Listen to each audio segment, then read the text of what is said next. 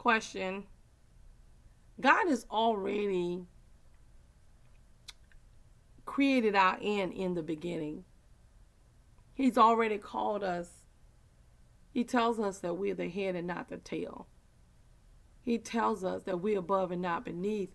But I want to ask the question, if all of this is already written in the Word of God, why do we allow ourselves, the enemy, and other people to tell us something opposite of what God is saying?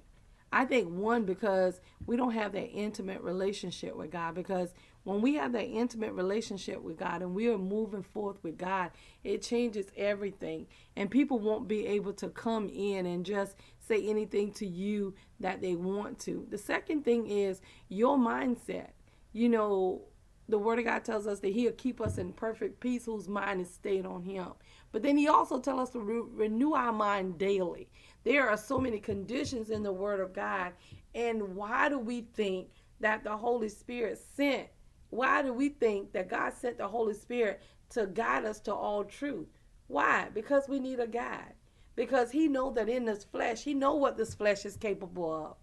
It's just us not believing what God is saying that is causing us to go through some of the things that we are going through. And just because you don't say anything, it doesn't mean you change the way you think. It just means that it's going to stay that way simply because you won't use your mouth gate to correct what you see in your eye gate. Because the Word of God has already given us everything that we need pertaining to life and godliness. But how are you using it? And silence gives consent.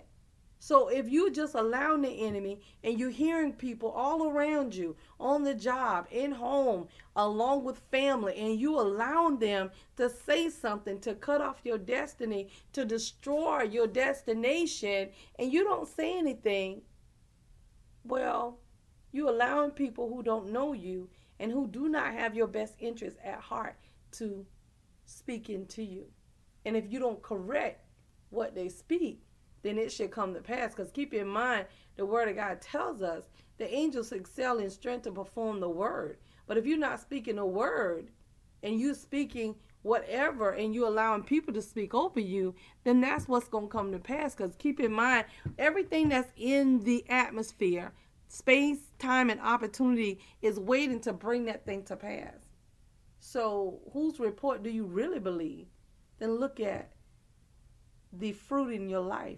It tells us whose report we really believe. Because if we believe the report of the Lord, then our reflection, what we do, what we say, those that we hang with will reflect that as well. But sometimes we get wounded and we don't recover as quickly as we did when we first confessed Christ. Well, that's time for us to be in the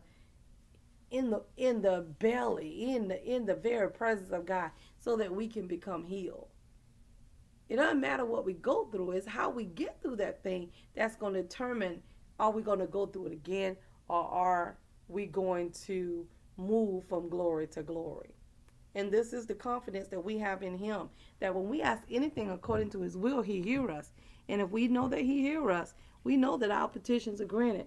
Real talk, Dr. Hancock. We need you to like, comment, subscribe, and share.